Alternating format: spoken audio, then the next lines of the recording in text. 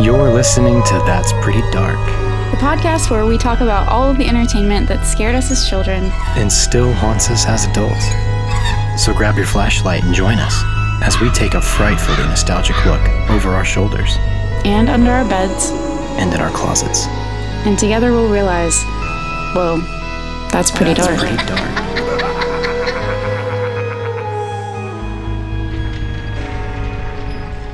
So last time, you were here. I was here, yeah. We talked a lot about Governor Bone. I made a lot of jokes, a lot of really unnecessary jokes, a lot of inappropriate jokes. I hope people laughed. I hope no one cried.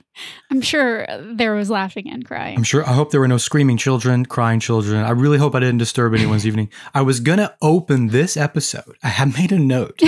I was going to open this episode talking about a guy I used to know. Named Governor When I was a Bone. barista. When I was a barista at the coffee shop I worked at for a few years. Became the roast master after a while. That's a real title for anybody that's doubtful. And I was not a master roaster. It's a very different certification. I Different was just title. a roast master. Different Anyway. qualifications. Can be the same job, though, and the same person. But there was a guy who used to come in, and we had this reward system. You put your name in our computer, yada, yada, yada. We're familiar. And his last name was Bonner. Okay. Bonner. Bonner. No mistaking the pronunciation. Right. But if you forgot his name and you asked him, what's the name for the account? He would say, Boner. No, he wouldn't. Every time. Nuh-uh. I was going to open the episode talking about that and tell that story, but I decided against it. So I'm not going to do that. I'm not going to tell you about what you just told us. Mr. Bonner. But did he do it just to like f- with people? He would hold very extreme eye contact. That's what I'm saying. I think he knew that it would be fun. It was his own private game that he played with himself, if you will. I really hope so. He once brought me a weird, cheap copy of For Whom the Bell Tolls and like slid it across the counter and said, I picked this up at the free library at the university, at the college across the street, and like gave it to me. His phone number was inside, yes. But it was so funny because the last time he did it, I would ask him on purpose. And he said, Boner. And I said, I'm sorry, what was the name? Oh, Bonner. Okay. So he corrected himself. Yeah, he was totally. Really weird. I don't know. Honestly, it could have been like a come on as well. You never know. Well, that's kind of what I was thinking since he gave me a copy of Exactly. For Whom the Bell Tolls. Like Freudian slip kind of thing, but intentional, you know? I think it was the wink that did it, really. I think that's really what sold me on the whole Winks are idea. fairly unambiguous. Like if you get winked at, there is serious intention there. I don't know. Unless you're at church camp. Oh, And then it's a whole ass game that you play. Lord have mercy. Speaking of winking, actually not as much. That's Pretty Dark Podcast. Welcome It is. to our podcast. My name's Christian Mott. My name is Kaylin Andrews. We're going to do a whole lot of winking today. Winking, physiological sighing. We did that before we recorded. You take a really deep Hey, breath. guys, it's a great tip. Let's do it again. You want to do it Okay, on the air? let's do it real quick. I'm ready. Let's get into the zone. Listener, feel free to do this with us. Let's be in the same place together I'm for going a to put in moment. some music to count down the 8 seconds or whatever. I don't think I have the right seconds. It's probably 6 seconds that you hold it and then you start to let it out for Sure. 5 or something, 4. I don't know. The second breath is what's key. Let's get this wrong So let's get this wrong. together. Yeah, together. Let's do it. Breathe in. Second breath. Slowly let it out. You should be breathing in through your nose. Out through your mouth. You like those wind sounds? I actually can't hear that. I can't hear a thing. He's literally blowing into the microphone. I can't hear a thing. It just sounds like the old cartoons when it would be like a storm outside. It's all black and white and everything's blowing and Very billowing and all the high-pitched, trees. yeah. You hear the whistle of the wind? Whistle. I think I can do that pretty good. Well, what a great story you didn't tell. Told myself I And wouldn't what a do it. great exercise we didn't do correctly. And now we're here back again for our final round of Balto casting. I'm so pumped. Did you guys enjoy that interview? Yeah, thank you guys so much for listening to part 1 and to our Hangout episode. We've gotten some really great feedback on it so far. Yeah. And I know it has been all Balto all the time around here, pretty much all of 2024 so far, and January, the longest month ever. A month and a half of Balto so far. But again, we have gotten such good feedback. So yeah, why not just do it one more time? One more. I was thinking today that we said everything there was to say about Balto, But I think we're going to say a whole lot more considering you have almost twice the amount of material you had for part 1. I have so many Almost. pages of notes because I think every time I think I'm done talking about Balto, I find something else to say. And that's the best kind and of I hope content. that you guys find that to be true as well, because this title is one of the most, I would say, universally beloved titles that we have explored thus far. And it's not often that happens, because usually whatever we find is really polarizing. This is true. Whatever we talk about. This is true. But in this case, everybody loves Balto, and it has fared so much better in terms of a rewatch. A lot of people rewatch it. Mhm. I rewatched it myself like 6 times, and every single time I watched it, I found myself being sucked into the movie again rather than writing the notes I was supposed to be focusing on, which is why it took me Right. as long as it did to finish my notes. But that's a good sign. That's a sign of a good sign. job well done, honestly, as far as a movie's concerned. It's like what Roger said in the interview. It doesn't look old. It doesn't look new. Mhm. And that's the same thing with how it feels. Timeless. It feels timeless. It does not feels feel timeless. like a 30-year-old movie. And you guys are like, yeah, it feels timeless. We've talked about it for the entire month of January, the entire year for of January. all of time. But I think it's worth it. I do find it funny that even with this prolonged intense peril and the rampant disease, Balto is still one of the most beloved children's movies of the whole decade. The traumas you can bury under humor and stunning sunsets. That's a motto for my life in general, Lord. but I think it really describes this movie. And it's a good thing we're here to bring that gallows humor. Yeah. Just really to lean into it. Also, as I was going through these notes, I was reminded, I've just been in a very nostalgic place, which is not new for me, but still, I was reminded of how obsessed I was with this time period for so much of my elementary school life. My fellow American girls, get it? Yeah, the 1920s. Just the time period of the 20s and the romance of the 20s. Yeah. And here we are again. And I hope history doesn't repeat in certain ways, but All signs point to yes. I was about to say, all indications are that it will. Shake the 8 ball. So- Shake it again. Shake it up. Would you like to go ahead and get an overview of the cast, characters, and additional crew and the details that we haven't yet talked about? I think we have to. I think that we have no choice. Good, because your only option was yes. I've been waiting to hear all about these people. It turns out, in the case of Balto, the characters were designed before the voices were cast, and the actors were given model sheets, like the one we posted last week on our Instagram, Mhm. to look at before each recording session in order to get a sense of the characters that they were portraying. Nice. So instead of designing the characters to fit the voices, the actors had to play to the visuals. And I think, That works. both methods have their pros and cons, but I can't help but think it just worked especially well for Balto. I think I would have more fun trying to create a voice for a specific look Mm-hmm. that I think it sounds like or feels like. Yeah. I could see pros and cons. Several of the voice actors, though, were replaced kind of late in the game, one of those being Kevin Bacon, who signed on to play Balto at the studio's urging for a bigger name in the title role. Who'd they have before? Another lesser-known voice actor, Kevin Anderson, had actually already recorded all of Balto's lines. Oh, wow. So they were like, we need a new Kevin. They needed a new Kevin. We need a new Kevin. We needed a new Kevin, and we got one. And correct me if I'm wrong, listener, but I think this was one of Kevin Bacon's only, if not his only, animated roles.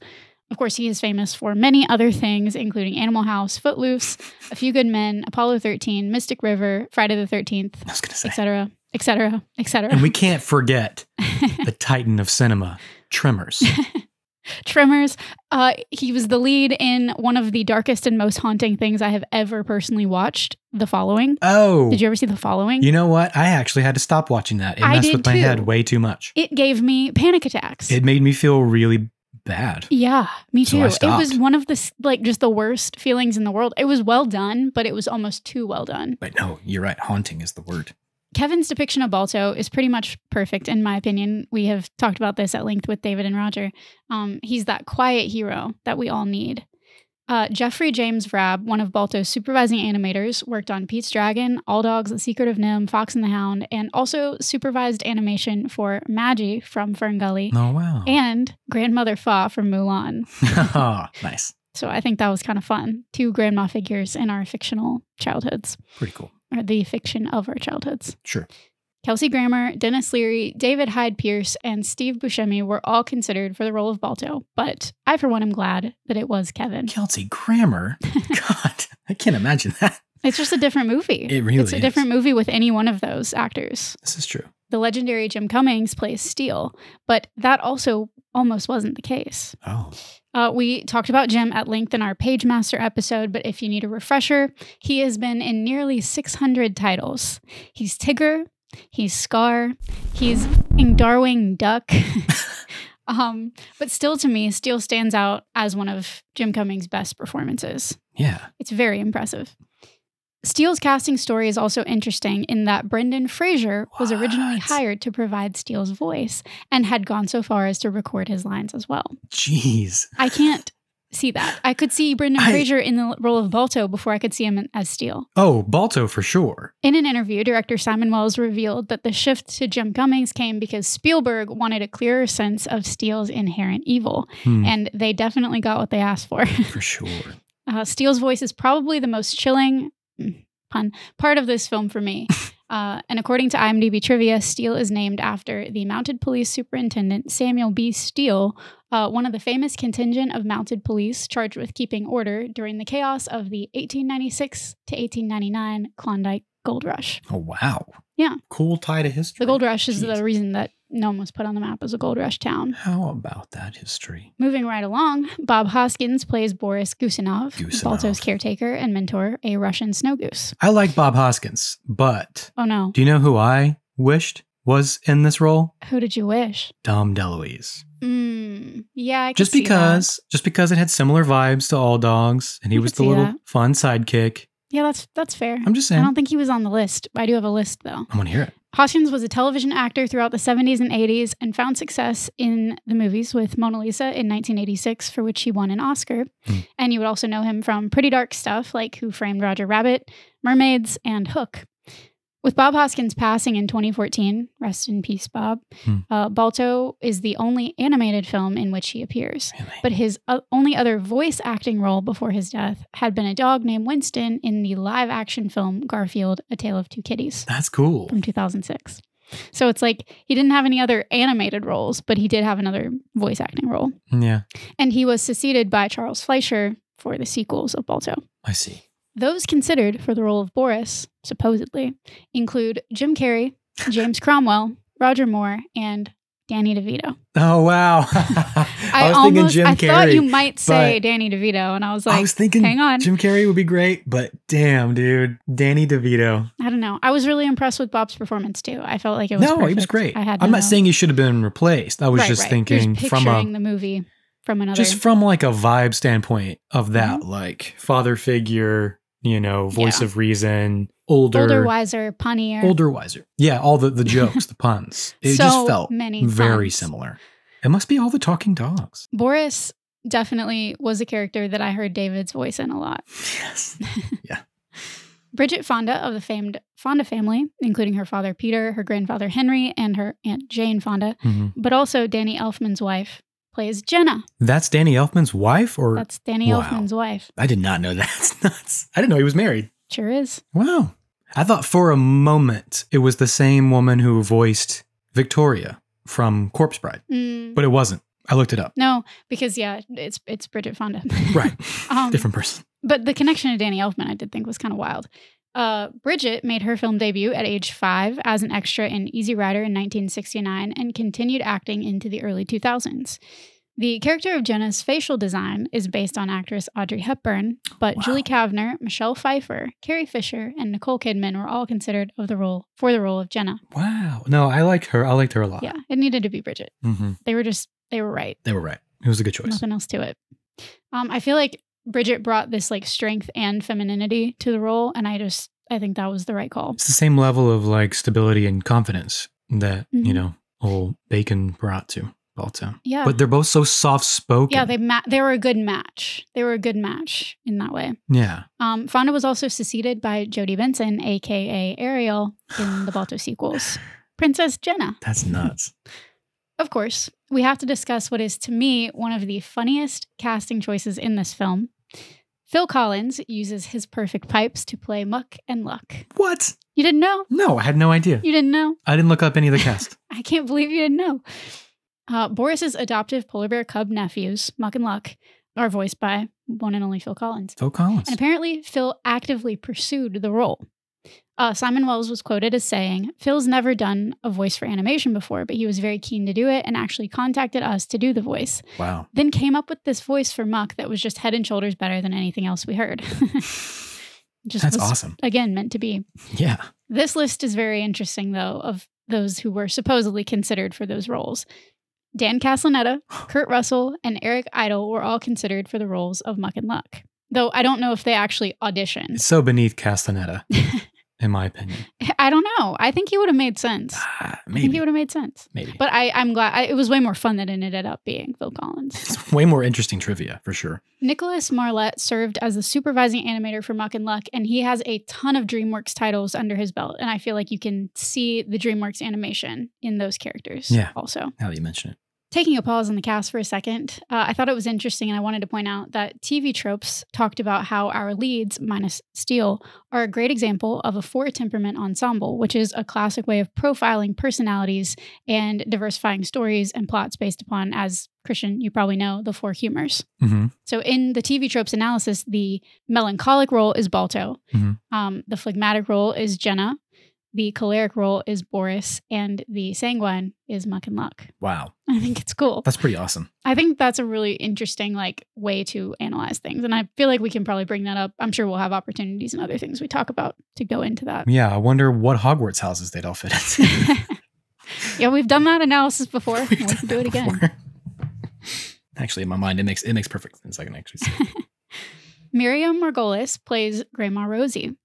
She is an award-winning actress, having starred in everything from Age of Innocence to Romeo and Juliet, the Leo version. And she played Professor Sprout in Harry Potter, speaking of. Yes, she did. If you didn't realize. That was the first note I wrote down was Professor Sprout. There she is in all her glory. She also voiced Fly in the classic family film Babe and Aunt Sponge in James and the Giant Peach. Yes. And one of the most fun to me, she was the voice of the matchmaker in Mulan. Oh, wow. So 2 Mulan connections. 2 Mulan connections to Balto. That's nuts. Miriam sounds like such a fun person from reading her interviews and other interviews about the cast. And Simon Wells said that while they were shooting those live action scenes on location in Central Park, he said it was pretty much a nightmare as far as locking up the set and everything. Oh, I can imagine. But he said the one bright spot was getting to work with Miriam. He said she was great fun and kind of outrageous. She had a mouth like a sailor and no filters about what she would talk about and the things she would say, except that she was great with the little kid. Yeah. He said that she was so engaging and really sweet and friendly, just totally being grandma to this little girl. And Simon said that he told her, "You're great with kids." And she said, "Can I tell you a secret? I loathe them." Another fun fact, she's been with her partner, Heather Sutherland, for over 54 years. Wow. 54 That's years. about how long my parents have been married. Yeah, works for them. You don't have to be crazy to live here, but it helps. Speaking of children, though, Juliette Brewer provides the voice of Rosie. Oh. Rosie, to me, though, is like a younger version of Jenny from Oliver and Company. I thought you say Jenny from the Block. That's kind of how I have her in my memory. Although, this was the 20s, so she would be much, much older than Jenny. Sure. But Juliette played Mary Ann in The Little Rascals and only had one other film role in 1997 before leaving the industry. All I know is that I wanted to be just like Rosie when I was little and watching the movie. And I dreamed of being pulled on a sled by a dog like Jenna. I was going to say saved by a talking dog. Yeah. Yeah. But I had a Boston Terrier and no snow. So Yeah, no. those dreams were dashed. Dashing through the snow. Steele's sled team includes Dashing hopes and dreams. Jack Angel as Nikki. That's the Chow Chow, the Oh, yeah. reddish colored Chow Chow. Yeah. Jack had one of those voices that you absolutely know if you watch cartoons in the 80s and 90s because he's been in everything. Everything. I only listed a couple things because it was just tons of credits, but Sure. Spectacular Adventures of Casper and Hey Arnold were included in the list. All right. And he was also the shark in Toy Story. No way. Yes. Yeah. The enemy movie of Balto, the rival, he had his voice in both, which I think that's kind of fun. Yeah, he couldn't lose. No, he couldn't. Danny Mann played Caltag, the honey cream colored Chinook. Yeah. And I was absolutely flabbergasted to find that Danny is actually from our hometown. What? And he has a ton of recognizable credits dating back to the 70s. He was Ferdinand in Babe. He was the dispatcher Ash in Fern Gully. Huh. He played Percy in Pocahontas. And just so many other pretty dark credits. He was in Osmosis Jones, Real Monsters. Real Monsters. It's been a while since we've done that. Danny Phantom. Shoot. He even provided the voice of Skippy on the now defunct Disney attraction Stitch's Great Escape, That's nuts. where I worked for like 3 weeks. Also, another fun fact, Kaltag is named after the Alaskan town of Kaltag, the 15th checkpoint in the 1925 Serum Run. That is pretty cool. So they brought that I in. like that. I like the folding in of the universe on itself. Love Yes. that a lot. Rounding out the sled team, we have Robbie Rist as Star, who was based on an Alaskan Klekai, like the smaller, dog. Mm-hmm. This breed actually wouldn't have been around until the 70s at the earliest, especially not in Alaska, but hey. Robbie Rist has a ton of credits too. He was on Teenage Mutant Ninja Turtles, Batman the Animated Series, Wow. and I had to do a double take because, listener, and this may not matter to you as much as it matters to me, but he played Cousin Oliver on the Brady Bunch. I'm going, who? Exactly. And there are a bunch of people who are like, oh my God, Cousin Oliver. What? Yeah, the Brady Bunch was a big part of my childhood. Thought that was pretty wild. These little threads that we find as we Mm-hmm. research this stuff. As for the Pink Ladies, Jenna's crew, Sandra Dickinson played both Dixie, the Pomeranian, and Sylvie, the Afghan hound. Both of them. That's wild. Yep, one person, both That's roles, cool. which I think it's great because they're both so they're such caricatures. So it makes Right. sense to me that, one person had that in their wheelhouse.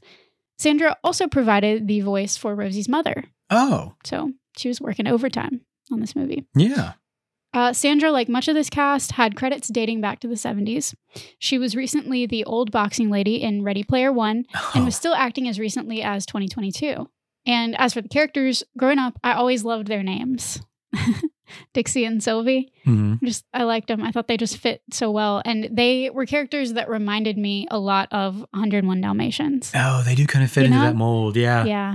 They, even at the time, those characters felt nostalgic to me as like a 5-year-old. I like that she voiced both because they're similar enough that it's like they kind of have that clicky vibe of like everybody's the same inside of this circle. And that's what makes Jenna stand out. Yes, everybody's the same, but they approach life so different. You know what I mean? Yeah.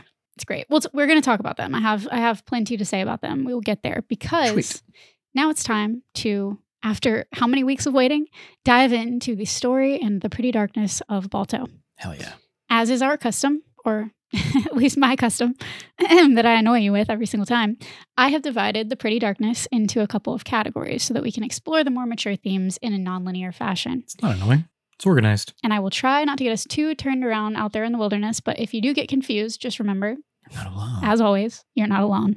Lead the way. What I would like you guys to consider as we move through the story, whether or not I have the wherewithal to point it out, is all of the tiny moments in this film that come back to pay off later. Mm. There are so many little moments that then are repackaged, called back. I think it's just so well done. And it's so much tighter and more cohesive than my analysis and haphazardness about it today is going to make it seem. So I just want to get that out there right out of the gate. It's just well done. Very, very well done. So well done. Bravo, David and Roger. Bravo, Simon Wells. Bravo, Spielberg. So as I was attempting to get this all down on paper for you fine folks, I found myself with some great wordplay options in terms of titles for these sections. So the first section I have titled for you, Peril and Personality Disorders and Bears. Oh my. To write us a bit from a narrative standpoint. It's pretty good. Though it's pretty contrary to how things happen in real life with the relay, et cetera, et cetera. You've heard part one. Mm-hmm. When this diphtheria epidemic hits, the town of Nome, in this fictional version, hold a race to determine who will be on the team to retrieve the antitoxin from Nanana. Despite the whole team working together to edge Balto out, he wins. And Steele, who never stops simultaneously putting Balto down, brown-nosing the humans, and patronizing Jenna, steps on Balto's paw when the humans come to inspect the winner, and they decide he can't be trusted because he might turn on them. True. Jenna is rightfully disgusted with Steele because, his priorities... Steele? It doesn't matter who's on the team. As long as the medicine gets through, stop being such a glory hound. And though he pays her lip service, we all know it's just that, and he'll use any opportunity to steal the spotlight, even if sick children become the collateral damage. And that's pretty dark. Right. Just off the top, right on the surface, that is one of the darkest things we've discussed, is that he just simply doesn't care. Mm-hmm. Yeah, his he pride's never going to get in the cares. way He of never, him. He never has a change of heart. He never has a moment where he's like, maybe this isn't the right thing. Like, he only has one goal, and he sticks to it. he's never redeemed in that. No. Even later, he doubles down on the whole thing. Yes, and exactly, when he's questioned, he doubles down. Yeah. But we'll get there. Though Steele's team does reach Nanana and retrieve the medicine, the blizzard proves too fierce and they find themselves going in circles. And word travels via Morris, the telegraph hound, to a late-night gathering of the dogs of Nome, much like in All Dogs Are 101 Dalmatians. And it becomes clear that the children will die if the medicine doesn't arrive soon. Yes. Because they're building kitty coffins. Kitty coffins. And not kitty cats. Nope. Mm-mm. Children's Kitty. coffins. Children's coffins. Yeah, you got to get a head start because if all those kids die, you got to get them in the ground. Oh, God. But see, that's another thing. We'll get there. We have so much to say about that. They would have held off till spring. They would have waited. There's no way they could have gotten them into the ground in the middle of this winter. No, but they would have been in coffins, though. They have to go somewhere. They had to, exactly. They had to go They would have had to be stored. Got more coffin content to come. Hashtag coffin content. That's what you guys came here for, right? Balto and Boris urging Balto not to leave town, catch another glimpse of Rosie, sicker than ever, and let's go get the medicine. Boris changes his tune, claiming it would be nothing for him, a walk in the park compared to the mother country. It'd be like going on holiday in the old country. I could quote every line of Boris's, honestly. Good, Balto! You took on the roughest, toughest, meanest tree in the forest, and you won. Hey. So Balto leads the crew out of town, marking trees to guide them. The crew being Muck, Luck, and Boris, which is a common wayfinding technique, and it's used in many Native American cultures. Of course, this trek is the way that we end up meeting the bear, the ice, and almost all of the most dreadful conditions in this film in the first place. Nature is dangerous. Very. It's very dangerous out there. Very. Don't go alone. Or if you're me, just don't go at all. Well, it just depends on the day. Depends on the day and on the... All right, Boris, you got to save these children, okay? Circumstances.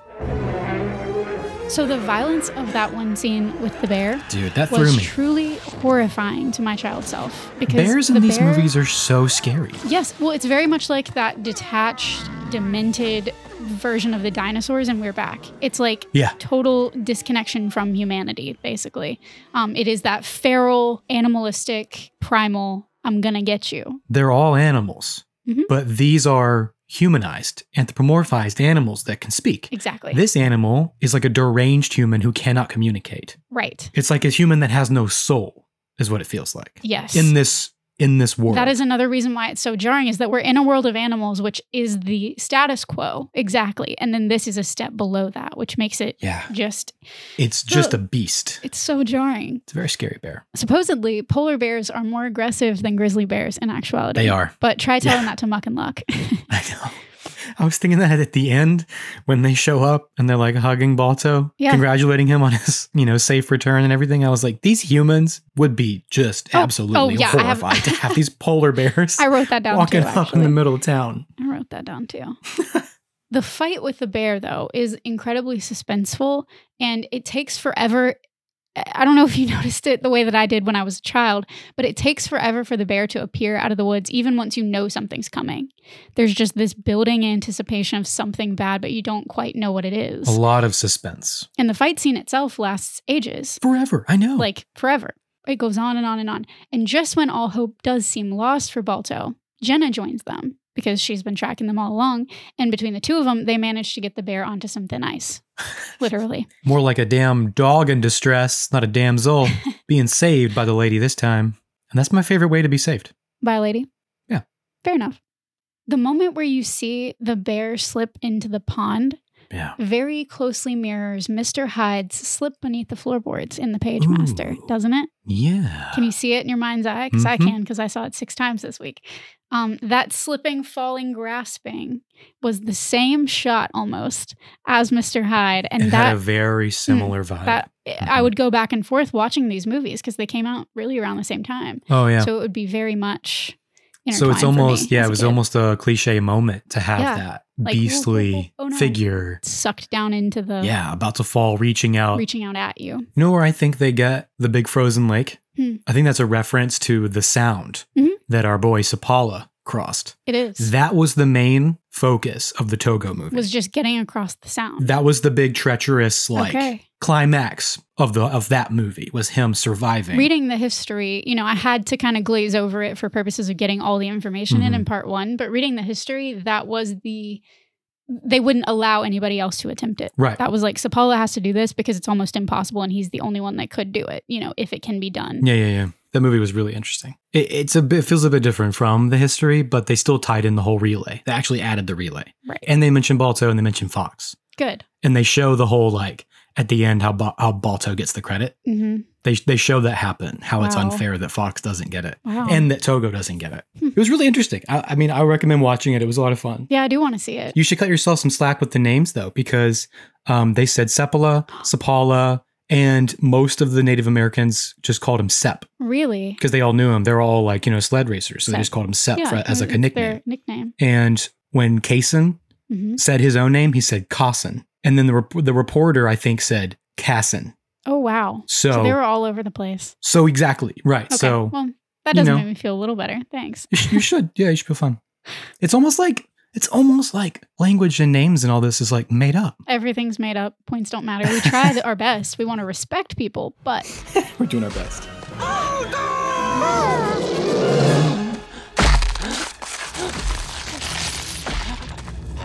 the only problem, though, with this lake that has seemingly saved their lives from this bear is that Balto gets trapped under the ice, too. One of my worst fears. That stressed me out more than almost anything else as a kid watching this movie. That moment and those moments while he's hanging in the balance and, stuck on, like, I'd be holding my breath too, like, is he going to get out? Like, I would feel the tightness in my chest.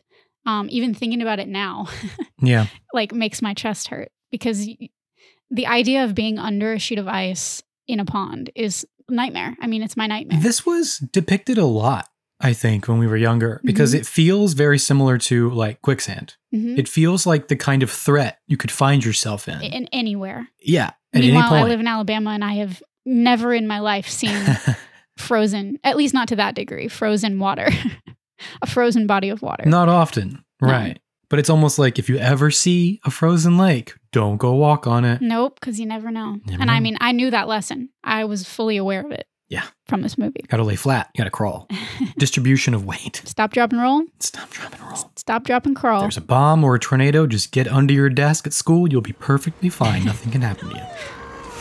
We do linger in this moment for several more minutes than I felt like we needed to. Yeah. Until Muck and Luck, who believe they can't swim, rescue Balto. They should really learn how to swim. They'd be good at it. They'd be good at it.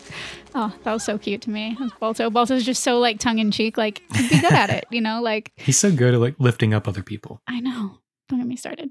They do find that Jenna is injured though. And even though she would like to continue on this journey, she can't. To his own detriment, Balto insists that Muck, Luck, and Boris escort her Let me home. tell you something. And Boris reminds Balto, A dog cannot make this journey alone. But maybe a wolf can. I loved that. That was such a good line of dialogue to me. it was so good. But it was so like, it's so simple, right? Like it's cliche, but it doesn't feel cliche. It feels appropriate for the age group that's watching it, like to get that point and to make that connection. You know what I'm saying? Well, the interesting thing about that's so uplifting for kids is to learn that like everybody has things about themselves that they're ashamed of or people make fun of. Yeah. Especially when you're a kid. Everybody People has differences. make fun of your flaws. They point things out that are Flaws different are just about you. differences. They're not flaws. Yeah. They point it out as a flaw. It's Right. just a difference. Yes. And so the whole thing about Balto being half wolf, everybody shames him for that. When really that's his true inner strength is the wolf part of himself.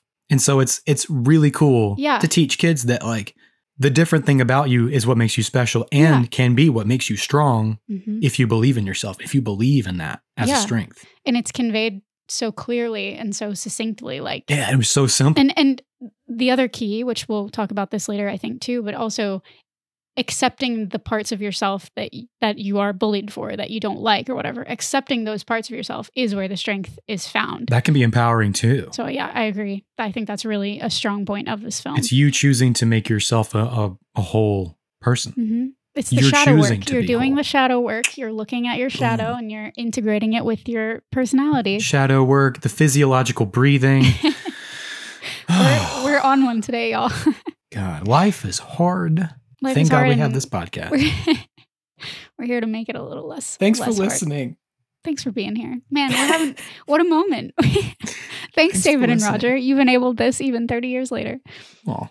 While this scene and these moments, this peril, this conflict with the bear, this, is he going to be okay? You know, we hang out in that space for a long time.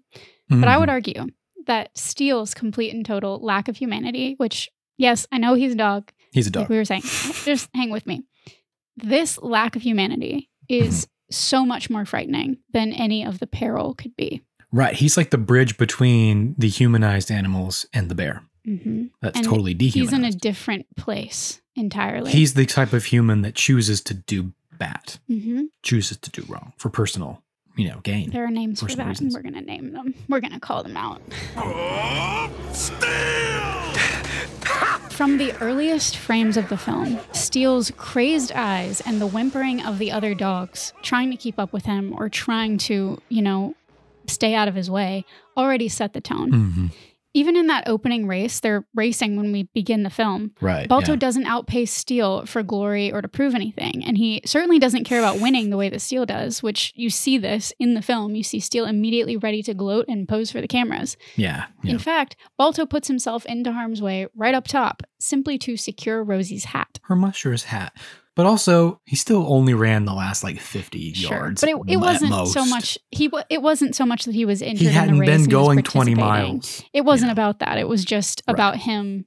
Right. He outpaced Steele at the very end, and people were like, "Oh, Steele, you might be losing your edge or whatever," But it's like Balto didn't do it to win the race or to be in the race or No. That's kind of my point in this, honestly, is that Balto wasn't in the race. He wasn't there. He wasn't subjecting himself to the race. He was not. He was enjoying watching on a different, the race. Exactly. He was on a different. He just wanted to watch it.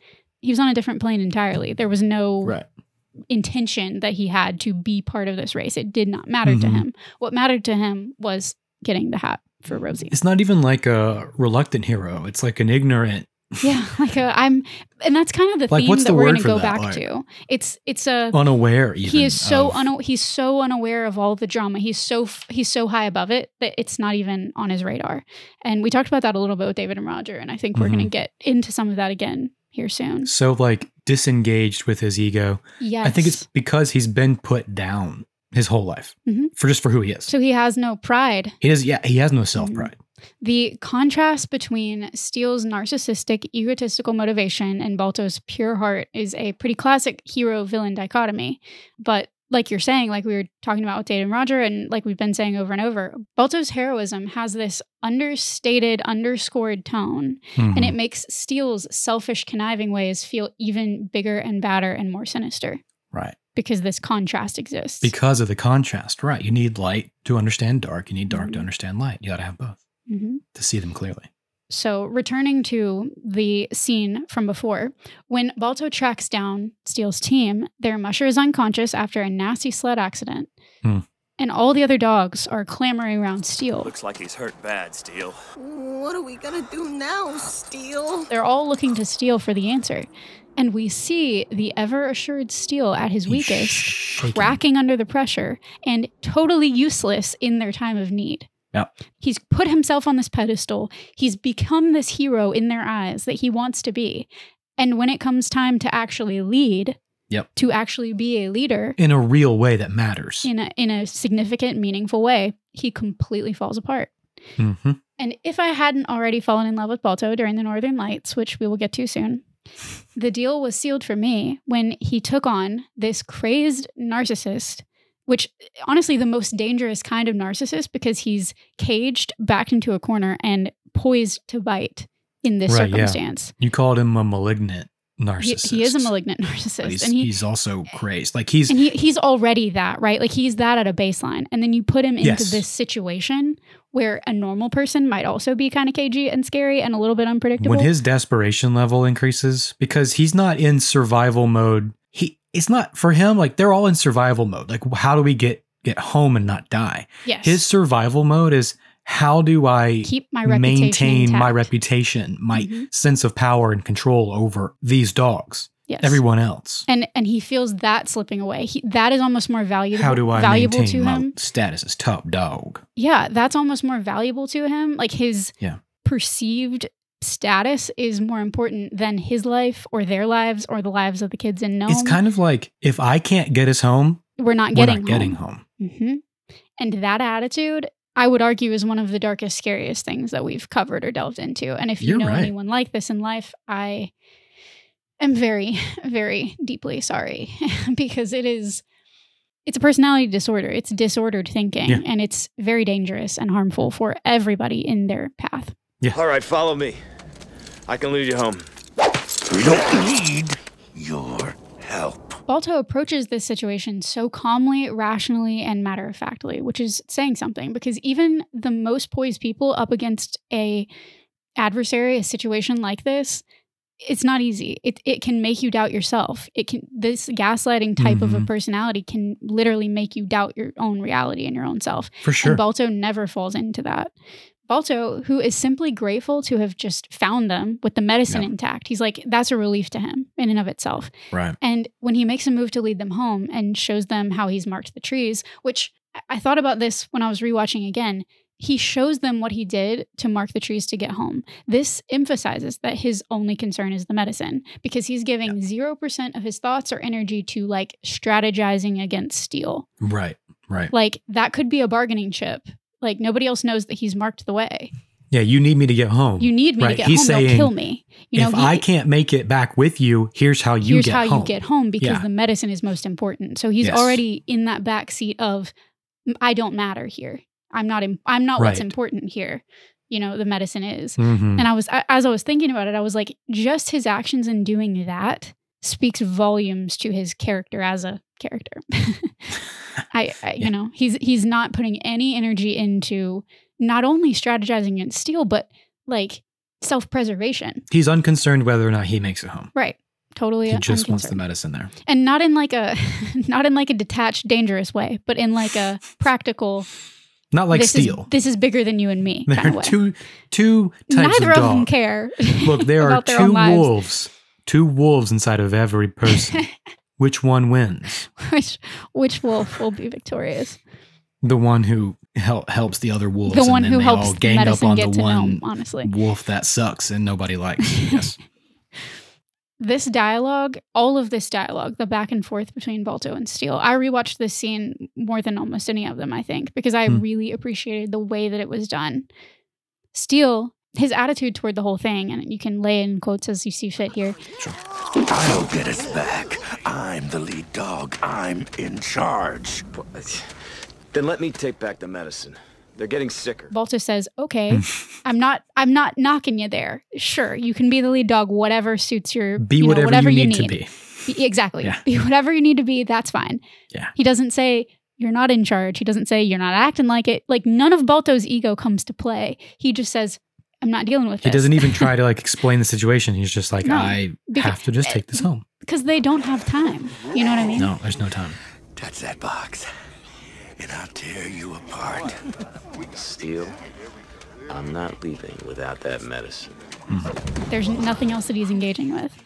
And as Steel is continuing to berate him, to put him down, the other dogs are starting to kind of narrate and gang up. And as has happened before to Balto, he's been bullied by these dogs. We've seen it happen. Again, there is a callback to the alleyway when the dogs are bullying Balto right at the start. Right.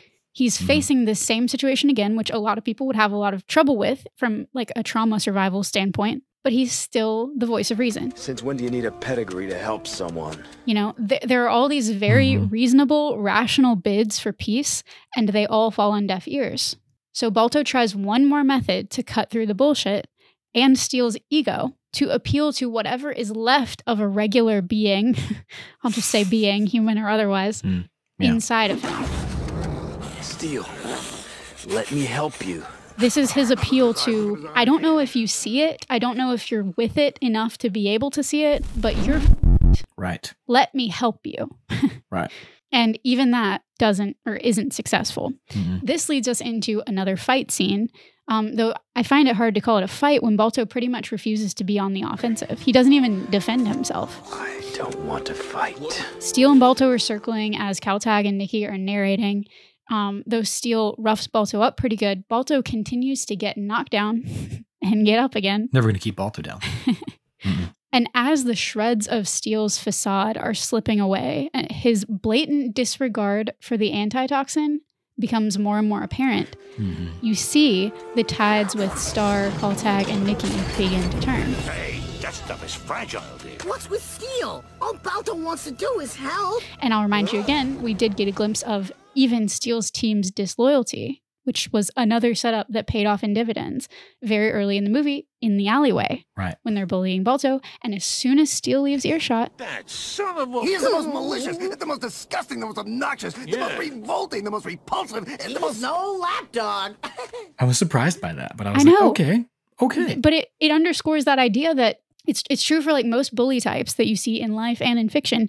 Lackeys are usually only lackeys out of their own fear, not respect of the bully. They're not wholly bad. Right. Like Steel, they're just going to follow the leader. Because that's and what they're they've been in trained to survival do. mode themselves. That's Right.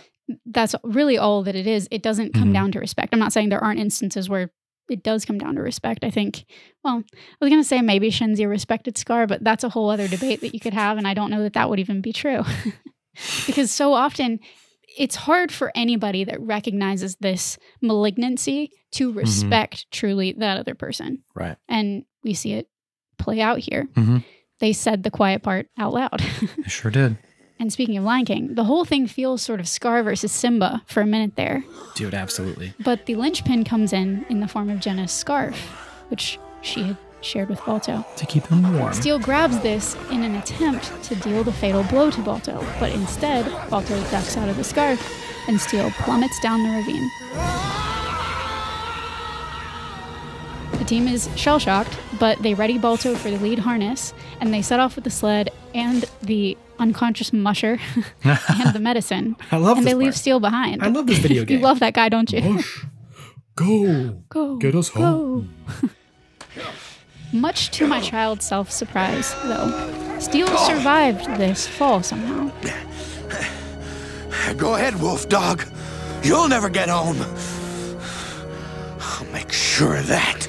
And not only does he miraculously walk away from a fall that we have seen kill characters in other movies, we've watched it happen, and somehow it didn't happen to Steel. Just Mufasa. Steel instead goes into overdrive.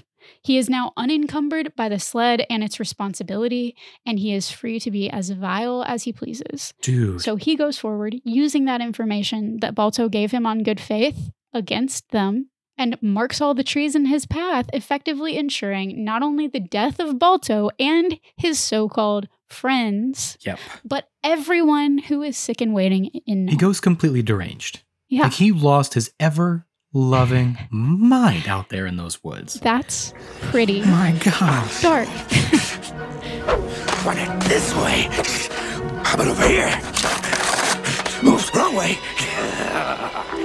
This scene stuck out to me as a kid. It sticks out to me now. It is, you think that somebody has reached the peak of their evilness. Or, you know, you think that somebody's at the brink of like going to change, because if they don't, it's going to get them killed. Yeah. And it doesn't. And like you were saying, he doubles down. He goes back for more. It's unreal. Yeah. It's unreal. But then again, unfortunately, all too real, because this is a personality disorder that we are watching in real time through What's this the film. phrase? He's too something short of another thing? Southern. Southern. he's I don't too know. something Let's see, hold short on. of another thing. I know what you're thinking of. He's too Southern slang for crazy. Let me look this up. nuts short of a nut house. Like, He's two nuts short of a nut house? Is I that don't it? know. That's a guess. Okay, 24 Southern expressions for the crazy. HotToddy.com give you some credit. HotToddy.com. As crazy as a Betsy bug. It's not what I was expecting right out of the gate. As crazy as an outhouse rat. Ugh. Crazier than a dog in a hubcap factory. Never heard that. Crazier than an outhouse fly. Outhouse fly is good. As crazy as a run over cat. Paints a picture. Ugh. Crazy as a shot at rat. Man, all these rats and flies. Crazy as a soup sandwich. Why can I see you adopting that? I can see you adopting it and put it in your head for later. Crazy as a sprayed cockroach. Oh, well. He's about half a bubble off plum. He's nuttier than a squirrel turd. All right, here we go. He's 2 bricks short of a load. There you go. He's lost his vertical hold. His vertical hold. Like, he can't be upright. He's not in it. He's not with it. He's gone. No, I like it. I'm just trying to Your guess is as good as mine. He's lost. I like that phrase. I've lost my vertical hold. He's got a head full of stump water. Yeah. Nuttier than a 5-pound fruitcake. Yeah, I've heard that one. That's the only one so far that I've actually heard used. Nuttier than a porta potty at a peanut festival. Ugh. We've still got more to say about Steel. Steal the show. I'm just going to say right now, this conversation about Steel is every bit of validation and vindication that baby Kaylin needed, because everything about this character, other than his charming voice, made me so mad. Just very charming. Angry. I mean, I like that neurodivergent social justice, need for social justice was very, very strong in me as a child, even more so probably than it is now. And it's pretty strong now. Right, because you see him getting away with the things. Yes. Like you see him stomping on Balto's foot. You see him getting throwing away with the link of sausages onto Balto's Baby neck. Kaylin Like, was just so the injustice of it all. angry at the injustice of it all. So I feel really good that we're able to now identify his personality disorders and recognize that, of course, he was in the wrong. And for sure. I was going to say cheaters never win, but that's not true. It does still happen. It's just, again, they kind of get what's coming. Cheaters never win. Cheaters win all the time. Cheaters win all the time. And that's one of the worst parts about of life, when you grow up and learn that. Balto? Steel! You're back! When Steel arrives home to the gathering of the hounds, all the dogs gathered together in the boiler room at night, they're already taking every opportunity to snipe at Balto. Mm-hmm. And Steel plays up this hero act, frozen and frostbitten, telling the other dogs, including Jenna, that while he literally carried the frozen team as far as he could, they've all died. Doesn't say it in so many words, but he says it. Well, one by one, they fell, frozen. He says that he went on dragging the medicine all alone, and when Balto found him, he demanded to take the medicine himself. He looks at Jenna and says, You know, he just wanted so much to be a hero in your eyes. Steel says, God, it pisses me off so that Balto much. then couldn't handle the crate and slipped on ice, tumbling over a cliff, which was closer to the truth than he maybe bargained for there. Of course, he then uses Jenna's scarf as evidence to back up all of his claims. My bandana. He made me promise to take care of you, Jenna. I, as a child, just simply can't tell you the rage that I was filled with in this scene. I know so many guys like this. Ridiculously angry. I do too. That's why it made me that angry. I have known so many dudes in my life like this. Boils my blood in a way that few things could or do. And it's not so much the dog on the screen that I'm watching in fiction, although as a kid, that was more the idea. It's the reflection of real people. Real humanity. Or lack thereof. Exactly. Yeah, if only this was pure invention. If only this was fiction. So thankful every single time I ever watched Jenna call him out on his lies, which she did, and thank God on no uncertain terms. Thank dog for Jenna. But here's where we need to take a moment to call these personality disorders what they are. Let's do it. And I think we've covered enough ground now for you all to agree about the narcissism. It's definitely not a hard sell. Covered enough ground. That's a sledding. It is indeed. Pun. Thank you. Yes, thanks for pointing that out. You're welcome. But you'll have to tell me what you think about this, Christian. Okay. Steel, to me, is more than just a narcissist. Mm-hmm. He is on the borderline of sociopath. Yeah. Yes. According to verywellmind.com, someone with narcissistic personality disorder will display an excessively heightened sense of importance, a strong need to be admired, or an entitlement to special treatment, which might as well be describing Steel. Sure. Other times, a person with this disorder may have dreams of wielding far-reaching power. Mm. Narcissists don't care if they have to lie and scheme their way to a desired position. They're typically unconcerned about the needs of their partners in romantic relationships, and they may feel slighted when they don't receive praise or admiration for their achievements. Away from the view of others, however, when a narcissist is looking within, they may experience heightened feelings of shame, helplessness, and anger when difficulties crop up that interfere with a projected vision of themselves. Narcissists' motives are rooted in magnifying their importance or accomplishing some goal to that effect. It's Steele. Basically, personality description of Steele. Yeah, it's a lot of people. And unfortunately, more people than I wish. It's a lot of people in corporate environments. It's a lot of people in politics. It's a lot of people who are just out grabbing for, to get ahead. Power and money. Sociopathy takes these behaviors one step further. Sure. Exploiting people purely for their own gain or even pleasure, which I do believe Steele exhibits sometimes. Yeah. Sociopaths are known for dramatic or volatile interactions with others, which Steele has in spades. Mm-hmm. And perhaps the most troubling symptom, and the one that I think pins Steele in this category the most, is that they show little to no remorse. Right. I'll remind you that while not all narcissists are sociopaths, all sociopaths are narcissistic. Right. Quoting from Very Well Mind, it's difficult to capture an exact statistic, but narcissism is believed to be found in 1 to 15% of the U.S. population. Jeez. And sociopathy is even more rare at 1 to 4%. But males are 3 to 5 times more likely to be diagnosed with sociopathy than females. I believe that. Steele checks almost all of the boxes.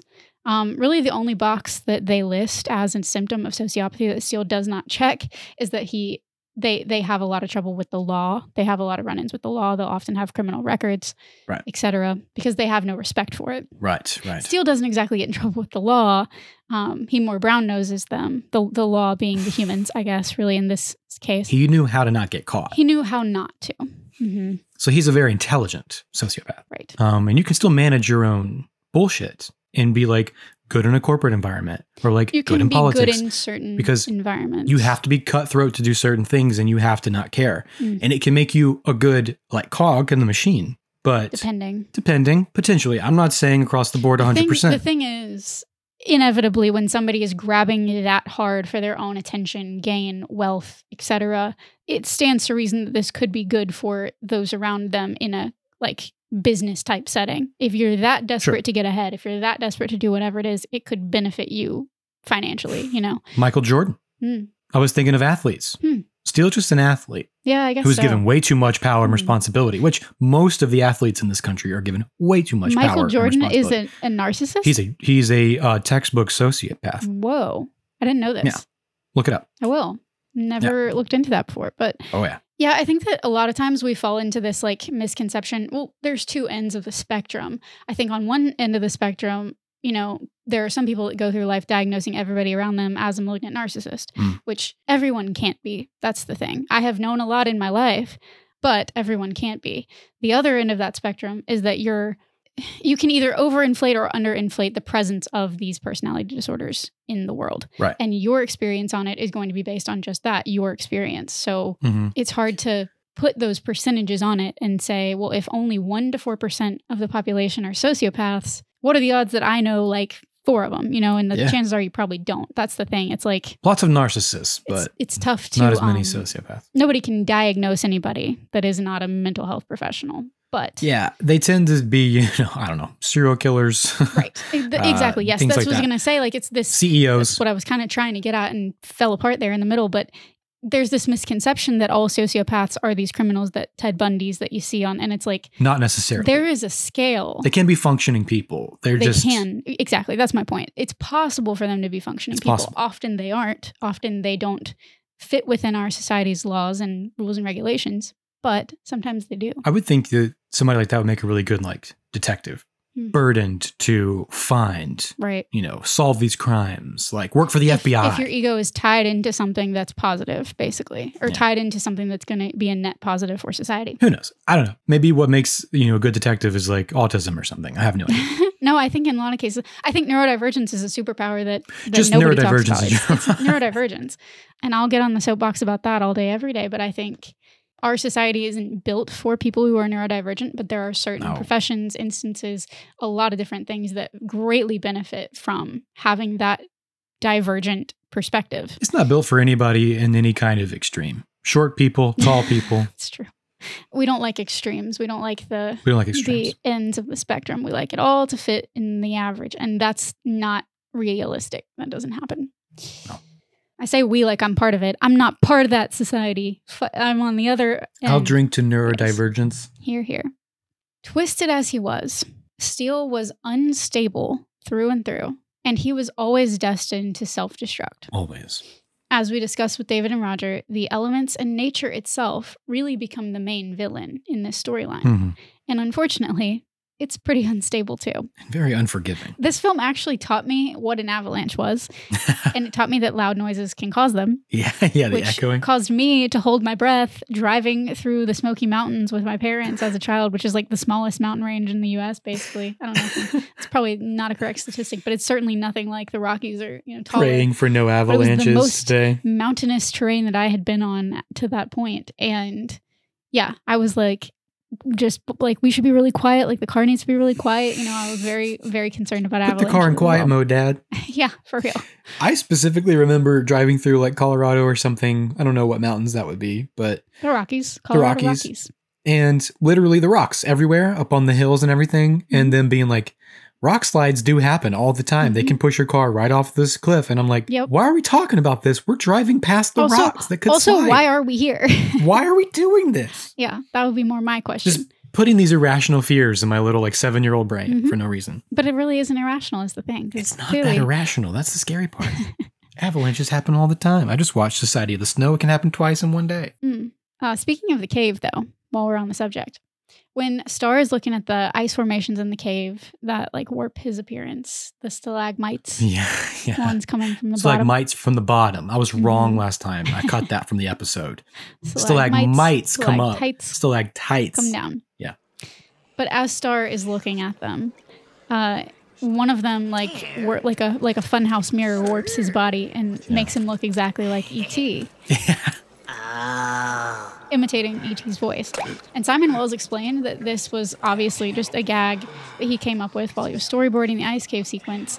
But then after he had, put it together, he was anxious about how Steven Spielberg would react when it was pitched to him. Oh, yeah. But luckily, Spielberg loved it and allowed Wells to keep it in. Well, he loves putting his own stuff in his own stuff. Right, So. which I'm sure was part of Wells' reasoning for, hey, this makes sense. Because, yeah, he's very self-referential. You're just going to stroke that ego, man.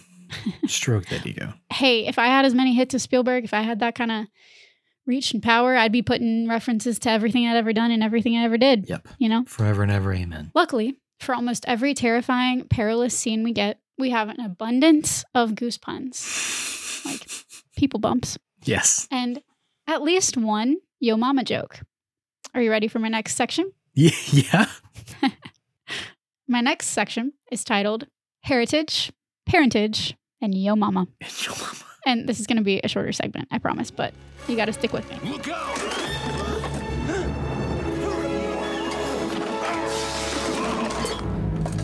All right. Good catch, Balto. In the confusion left in Steele's wake, Balto and the team take a really terrible tumble in efforts to save this slipping antitoxin. Honestly, their tumble maybe was even worse than Steele's. The Slipping Antitoxins sounds like a lo-fi band. It'd be a song title, Slipping Antitoxin. Sure, whatever. I think so. I don't know. I could see that popping up on my Spotify as I'm trying to write. By the band, the Antitoxins. There you go. Or just the artist, Antitoxin. Diphtheria. Ooh, that's... Diphtheria is the band's name. The band is Diphtheria. Yeah. The song is Slipping Antitoxin. God damn, this is good. I could see this on my Spotify. I really like y'all when I can get Christian to concede that my fictional weird ass thing that we came up with, that my version is right, like Diphtheria. definitively correct, and his version is definitively incorrect. I really appreciate when that happens in life. It's one of my favorite moments. Did you just say my version was incorrect? Well, you said your version was incorrect. I just agreed that yours was better. Doesn't make mine incorrect. This is a fictional. There's no right or wrong. But that's what I'm saying. I know that there's no right or wrong, but usually when you and I land on something, and I mean, I'll do the same thing. There are definitely moments where I concede to you and say your fictional thing is right. What you're describing is a brainstorm session where we found the perfect result of the thing we're trying to figure out. Yeah, I love to brainstorm with you. It's the best. So Balto has now fallen off the edge of the cliff with the antitoxin and the rest of his team, and it's very scary. Yeah. But what comes from this, the moment between Balto and the white wolf, is a thing of beauty. It really is nice. It's never really said for sure whether this wolf existed in reality or in Balto's mind, but one thing I know is that I was transfixed as a child. And even watching for my final pass this week, so like the 6th time that I've watched this movie, Yeah. I got teary seeing Balto's like tired, defeated eyes come up out of the snow. And just when you genuinely begin to think that the antitoxin is ruined, the kids are dead, everything is awful, and they're snowed under, this gorgeous white wolf appears from the abyss and gives Balto a howl of encouragement, which guides the camera to pan to this still unbroken crate of antitoxin somehow. It was his own spirit animal, You could say that. if you will. And this encounter gives Balto just the push he needs to embrace his heritage, embrace his whole self, His ancestors. and to be the hero he was destined to be. Just like we were talking about earlier.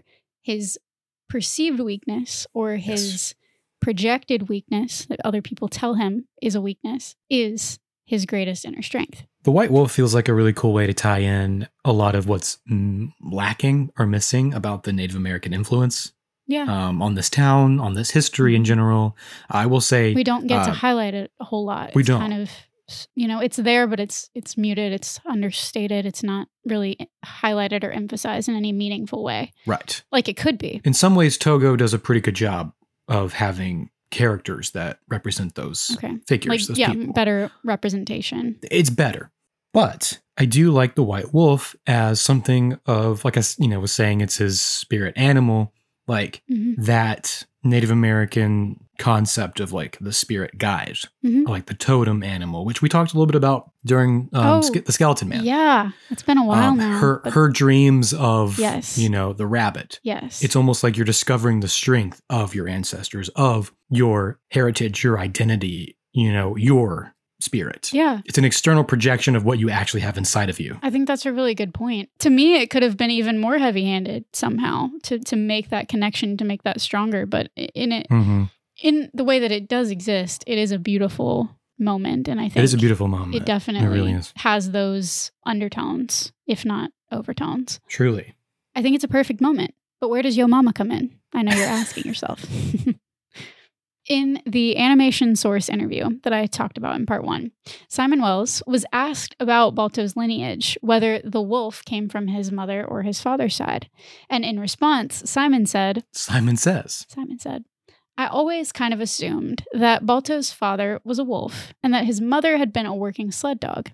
Huh. There's probably a Romeo and Juliet style prequel in there, but we never state that for certain. Oh. So they don't ever say one way or the other. But in his mind, the director of this film, his mom was a sled dog and his dad was a wolf. So then the mama joke. While it's correct that they don't state this outright, there's a joke that if you blink, you'll miss early in the film in that alleyway scene. Got a message for your mother. As Steele and his gang are terrorizing Balto, kicking snow in his face, they add insult to injury. Oh, Balto. I've got a message for your mother. And they all howl along, mocking and leering.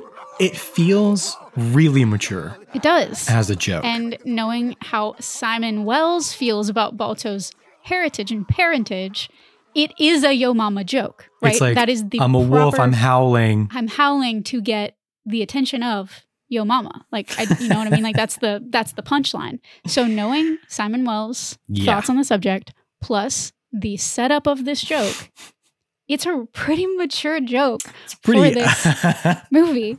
Understated. And also, it proves that's the intent, right? Overtly sexual joke, yes. But all of this was undone, or at least made more confusing, with the advent of the unsanctioned Balto sequels. Oh.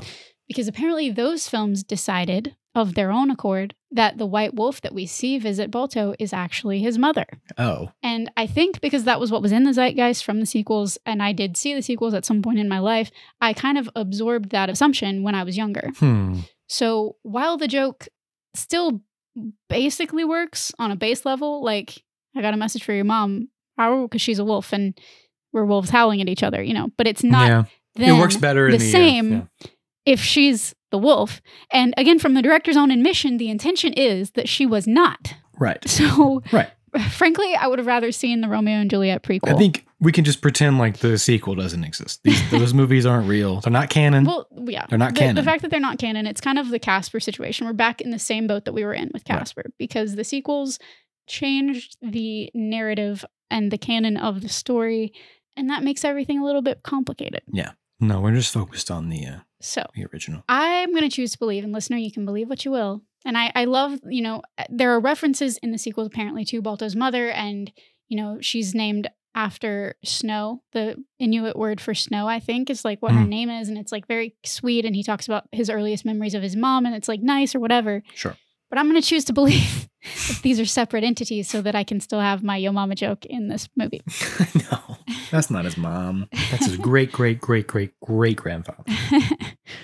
Thankfully, however these fictional genetics worked out, what Balto missed out on in parental love through his life, however they were separated, is supplemented quite well by Boris. Sweet Boris. And I think it's fair that we give him his credit here, because not only is he a father figure to Balto, he also somehow found himself as an uncle to 2 polar bear cubs. I know. Whom he hates. Reluctant. He's reluctant, but he's solid. Yeah. What a guy. What a goose. What a goose. What a silly goose. I really love, there are so many quotes that I have listed here, and you're going to have a time choosing quotes to lay in, and I apologize, editing Christian. But several jokes that I really liked. Boris, did you ever think maybe you're the reason the other geese fly south? If only your feet were as fast as your mouth. It's pretty good. It's just the banter and the rat-a-tat between them. I just really like it. It's very good And writing. then later on, Balto says, wish me luck. And Boris says, I don't wish you luck. I wish you sense. I wish you sense. Which I'm sure every parent can relate to. I was thinking that'd be something we would say from now on. I don't wish you luck. I wish you sense. I wish you luck. I wish you sense. I can absolutely see us adopting that into our vocabulary. Yeah, truly. Although the adult humans are mostly absent from or unaware of how things unfold on our friends, And they all look the same. I can't tell them apart. they're all very generic adult people. But you can bet that they had adult supervision by way of Goose. Who else should you bring on the wild goose chase but the goose, huh? So, we have approached our third and final section, and that is inoculations and innuendo. Inuit, though. I'm aware that those things don't exactly go together, No. but for the sake of alliteration and the last few things on my pretty dark list, most of the rest of our conversation will have to do with at least one of those 2 things. Sweet. Savvy? Savvy. Okay. Are you making a reference to my bandana on my head? I actually was. I looked up and it seemed right. Yeah, I'm bandana Christian today. He's bandana Christian. I'm wearing He has a many bandana. forms, but bandana Christian. We've had some good times. You've known bandana Christian. Mm-hmm. Interestingly, often bandana Christian, I think it's because you wear it a lot in the summer times. I do. Bandana Christian often turns into third beer Christian. That's true. Yeah. You know, like often when I get to hang out with third beer Christian, Yeah. he Mhm. has on the bandana. Right. So- And I wear it in the summer because I don't like the heat, but I can pretend to be a pirate. And you can be a pirate. And also it keeps my hair out of my face because my hair is long. And also I went to the trampoline park today with my nephew, and that's why I'm wearing the bandana. That's mostly it. We now 'cause know I the was whole story of your jumping Friday. on a trampoline all morning. I am beat. Appreciate that. I had to put him in jail 100 times. Of course. And you know what? He escapes every time. Can you believe it? Those darn nephews, what are you going to do? They do that. I know we got into the details of diphtheria in part 1, but what we haven't yet talked about, other than addressing it briefly with David and Roger, and earlier when I teased it and probably annoyed all of you to pieces, is how it was portrayed on screen for our child eyes. Yeah. The fear and defeat conveyed via increasingly desperate telegram. Ooh, yeah. The way that they told us the light outside of the hospital would function as the beacon of hope. I take and the umbrage. subsequent extinguishing of said beacon while Rosie's parents watched. I take umbrage with this freaking lamp and this telegraph operator. Mm-hmm. This is uncalled for and not okay. I'm very I upset agree. about it. All right, I'm gonna lay in the soundbite here. Sure. Yep. As long as there's hope for those kids, I'll keep this lit. It'll guide the team back. The whole point of the light in folklore, in history, keep hope. is to keep the hope and to light the way as a beacon for the lost souls to find their way home. Mm-hmm. If you extinguish the light, How are they gonna you make it? extinguish the hope of them finding their way home. It's a huge deal. It's a huge deal. And as I watched it, I knew it was going to be meaningful to you. I'm I knew so that was going to mad. be one of the darkest, no pun intended, moments of the film because it is that important. We've all seen The Lovely Bones. Ho. Have we I not? have been thinking about that movie Yeah. so much lately. I'm I don't know sorry. why. I'm really sorry for I you. don't know why. I watched it at a movie theater in Mississippi when I was in college or, I will never watch it again. oh my God, yeah, I have only seen it that one time. Mm-mm. I went home Can't do it. thinking about it. And lately it's been coming back into my head. It's so weird that you say that. And it's a Radical Face lyric. Keep a candle burning in the window. I'm almost home. And they didn't. I love it. I love that symbolism. I know you do. You've read the story I know you wrote do. about that. I have, about the candle in the window. This felt personal to you. Yeah, it was a personal affront. He did it to me on purpose. It was an attack. And I'm upset about it. David and Roger did it to you. You know what? David They and said Roger, they were thinking of us. This is the one thing I should have asked about in the interview when I didn't say much of anything at all. What I should have said was, you know what, guys? I need you to answer. Why? For something. But, we know why. We know why, and it comes back later to play. And yeah. So we'll talk about that very, very soon. But what we haven't yet really talked about fully is the building of the children's coffins. Lord have mercy. As Roger said, this was the kind of scene that would make or break the film, and it wasn't something that parents or caregivers could explain away. Right. It made all of the coughing, feverish kids, which was still pretty dark to look at, not gonna lie. Like, it wasn't easy to watch. Mm-hmm. And all the medical jargon looked like a relative walk in the park. Yeah.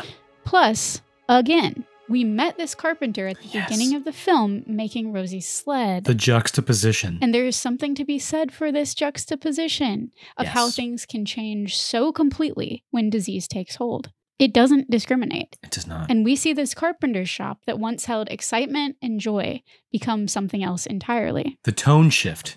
The bass Tone drop shift. there. Oh my God. The bass drop. Really well done. And I know I keep harping on it, but this film is so great about punching the callbacks. And the reason that it has so much weight, it has weight because you're seeing children's coffins, obviously, but it would not have that same weight. I argue, I postulate, I present to you.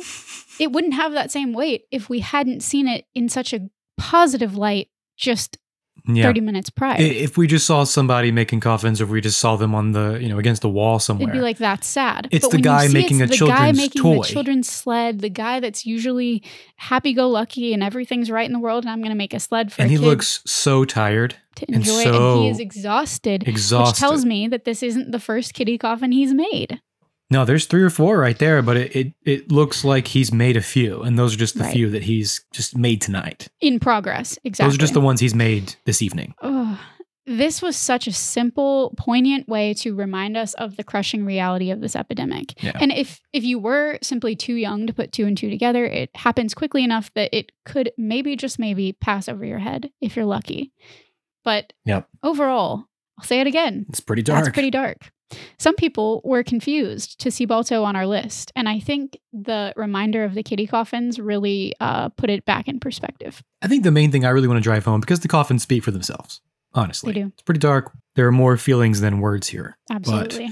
Not the only moment of this movie that I have more feelings than words about. But the thing that Roger said that really stuck out to me, that I think, could be important for us to highlight, this being our show, the whole point of our show, he was talking about the significance of keeping that element of reality and darkness. It's realism. Yeah. He was saying that if without the realism, you kind of lose the whole thing. Like, this is what's going to make or break the movie. And without it, the weight of the movie, it's no longer grounded. There's no more. This is the movie you're making, and it needs to have children's coffins in it. Because that was the reality of the situation. If you're going to the lengths to make a film about a historical event that really happened and where children, did die, you have to acknowledge that. You have to acknowledge it, or you're not doing it justice. You can't whitewash the history. Exactly. Just to make it more palatable. You have a responsibility, I guess, is the way that it really hits hardest. And I think we can copy and paste the same sentiment and put it to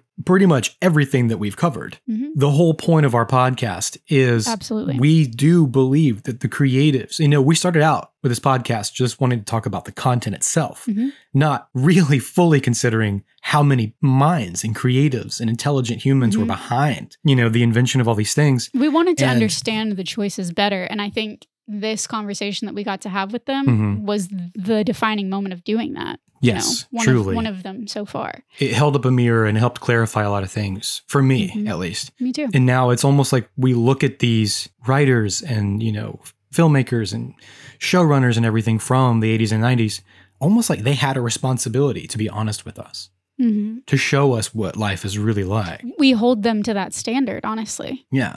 So pretty cool of Roger to be a champion of an advocate. an advocate for allowing realism and darkness in children's media because it helps. David as well, because he did David, it throughout of course, Courage, too. of course. I mean, we talked at length about that with David and Jody. in our previous, yeah. Definitely go listen to that. But Roger put it in such a succinct way. He did. It reminds us, why we're all here, why you and I are here talking, but why you're here with us, listener, as a part of this. Sure. It really is the core of why we have gathered together today. And it's both prepared us for an unjust world and also, us up. So both at the same time, both things can be true. And that's, again, something that we will continue to explore. And again, the balance is important. Sometimes, it helps us more than it hurts us. And sometimes the opposite is true. Please, Doctor. It's the only medicine we got. Overall, the warm glow of the light from the clinic, combined with these coughing kids and the heartbreak in everyone's voices, broke something in me too. You can feel the gravity of the situation as it settles in. And something else that I noticed when rewatching, that I have to point out because I'm me, was the complete and total lack of PPE at this clinic and in this hospital. Personal protective equipment, if you're unfamiliar. Dr. Welch literally does his exam of Rosie, then goes into his office and puts his head in his hands. I don't see any gloves. I don't see any hand washing. And I didn't think that gloves were exactly common practice yet, certainly not in rural Nome, Alaska. I think they knew at least to wash their hands by then. Yes, at the time, yeah. Oh, yeah. This is far, far well beyond germ theory times. But because that's pretty dark. And because I have to go and look something up once I come across a question like this in my own research. Rubber surgical gloves had been developed and introduced in the 1890s. Oh, wow. In fact, the history of rubber gloves is surprisingly romantic. I learned it via pastmedicalhistory.co.uk. Okay. Do you know about this, Christian? No. Are you familiar? I know, I don't.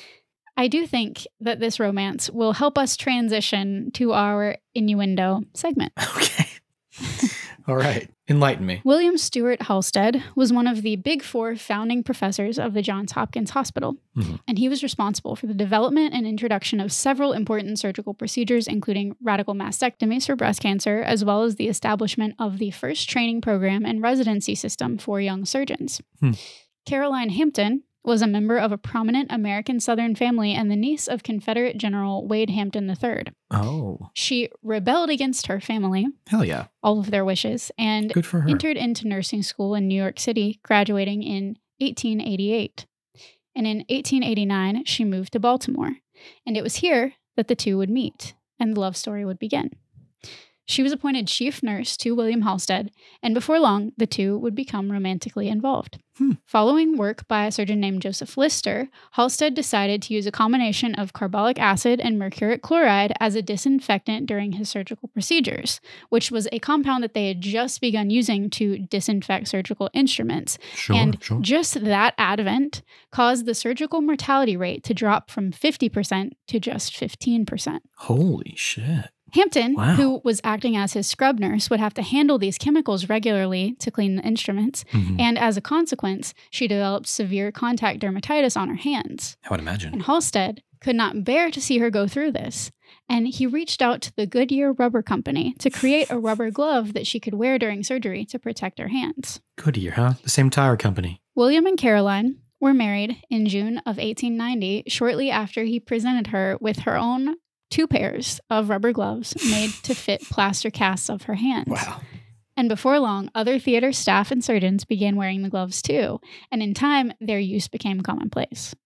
And at this time, the gloves were only used to protect the hands of the staff. But in 1894, Joseph Lister, the guy that figured out how to clean the instruments, became the first person to then also sterilize the rubber gloves used in surgery, combining both practices, which significantly improved medicine as a discipline. Yeah, I would imagine so. Both of those things together really just changed the whole landscape of medicine. I guess they just kept gloves for the lower 48. Yeah, you convinced me that was a pretty romantic story. I thought so. You're into all this like romantic late 19th and early 20th century stuff, and medicine apparently was just as romantic. Yes. So, thought you all might like to know that, and it helps us switch gears to round out on a very different note, because we must simply also address the innuendo and romantic implications we see among the characters of Balto. What's with you, Jenna? Steal Steel's a genuine hero, but do you give him a sniff? We'll start first with a couple that wasn't a couple, though we've already pegged most of Steele's neuroses. His unrelenting pursuit of Jenna and Jenna's complete and total disinterest, which she's iconic for that. She doesn't even give him a sniff. Doesn't even give him a sniff. This paradigm was very familiar to me as a child by way of Belle and Gaston. Oh, yeah. I don't think Steele ever really wanted her, though, because as much as he wanted to add to his image and prestige in town, I don't think he was capable. She was just the biggest catch. Right. And she was the one he couldn't get. And yes, and that too. I think the fact that he couldn't do it made it much more necessary for his ego. Wanted what he couldn't have. Exactly. Jenna, join me for dinner. You start at one end, I'll start at the other. And when we get to the middle, well, you tell me. All right, Steele. No, Balto. There were so many great moments of rejection, including this one. God, I know. Because Jenna responds, Gee, Steele. I have to admit your offer is very tempting. It is. But these days I prefer my meat cooked. I know. She tricks Steele into backing up into the furnace. It doesn't translate, but it still feels dirty. Well, exactly. It all feels dirty because he singes himself under the tail. And TV tropes pointed out why this feels dirty to you. Okay. It's very obvious. But because Steele's a dog, his, quoting from TV tropes, buttocks aren't the most important thing he's packing back there.